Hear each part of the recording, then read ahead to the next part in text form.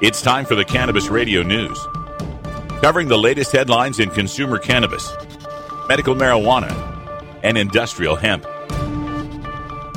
Cannabis Radio News is now available exclusively at cannabisradio.com. Now your marijuana headlines in 4 minutes and 20 seconds. This is Cannabis Radio News. This is your Cannabis Radio News for Friday, May 20th, 2016. Washington, D.C.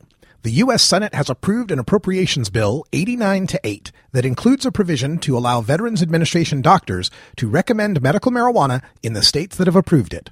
The Senate's action follows yesterday's vote by the House approving the Blumenauer Amendment to remove the gag order on VA doctors when it comes to medical marijuana recommendations.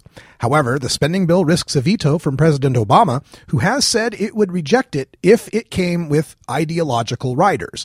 The bill also contains funding for fighting the Zika virus, relaxed rules for commercial drivers covered by the Department of Transportation, and restrictions on how the administration can deal with the prisoners at Guantanamo Bay.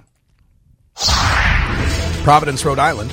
The Rhode Island Senate has passed a bill that would approve the use of marijuana to treat post-traumatic stress. The legislation passed by a 36-0 vote on Thursday. Senator Stephen Archambault, a Smithfield Democrat, introduced the bill that would make PTSD another one of the debilitating medical conditions that qualify an adult patient to use medical marijuana. Several states have passed or are considering similar measures aimed at helping military veterans struggling to manage anxiety, insomnia, and other ailments.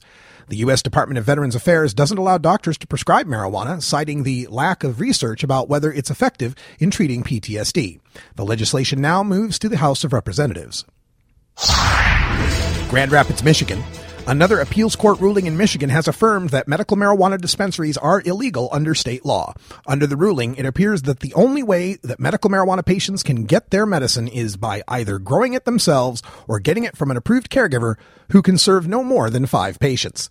The case involved 2 West Michigan men who operated a dispensary who say they will take their case to the Michigan Supreme Court. Toronto, Canada. Landlords of medical marijuana dispensaries in Toronto are being given 3 days to shut down or face stiff fines. There are at least 75 dispensaries operating in Toronto, and as of Wednesday, police had delivered warnings to 20 of them. Some dispensary owners are disputing the city's authority to have them shuttered, noting that the Charter of Rights and Freedoms should protect them for the delivery of cannabis to medical users. Seattle, Washington. A former Seattle IRS agent convicted of taking a $20,000 pot bribe from a medical marijuana dispensary owner has been sentenced to 2.5 years in prison. Federal prosecutors said that after Paul G. Hurley audited Have a Heart Compassion Care in Seattle last year, he told its owner, Ryan Kunkel, that he had saved him $1 million, and then rubbed his fingers together.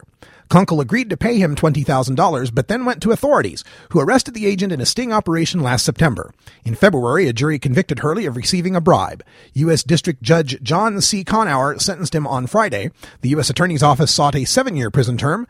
In a sentencing memo, prosecutors called Hurley's actions, quote, an affront to the United States, the IRS, and all law-abiding taxpayers, end quote. Hurley's attorneys sought a 1-year term.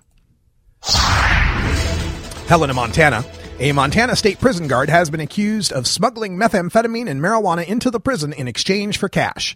A federal grand jury indicted Martin Reep on conspiracy, drug possession, drug distribution, and bribery charges earlier this month. The case against him was unsealed on Thursday. The indictment alleges that Reep conspired with unnamed inmates to smuggle the drugs into the Deer Lodge prison for distribution to other inmates between February 2015 and last month.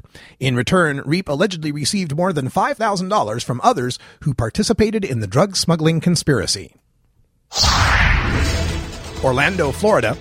Opponents of Florida's Amendment 2, the ballot measure for medical marijuana legalization, have released an attack ad that PolitiFact has rated as half true.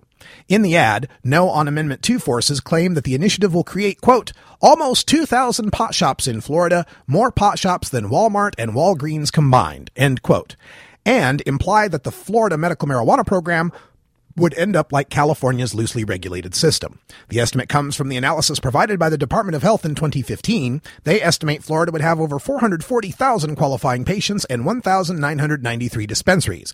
While that's far more than Walmart's and Walgreens in Florida combined, the estimate is highly exaggerated.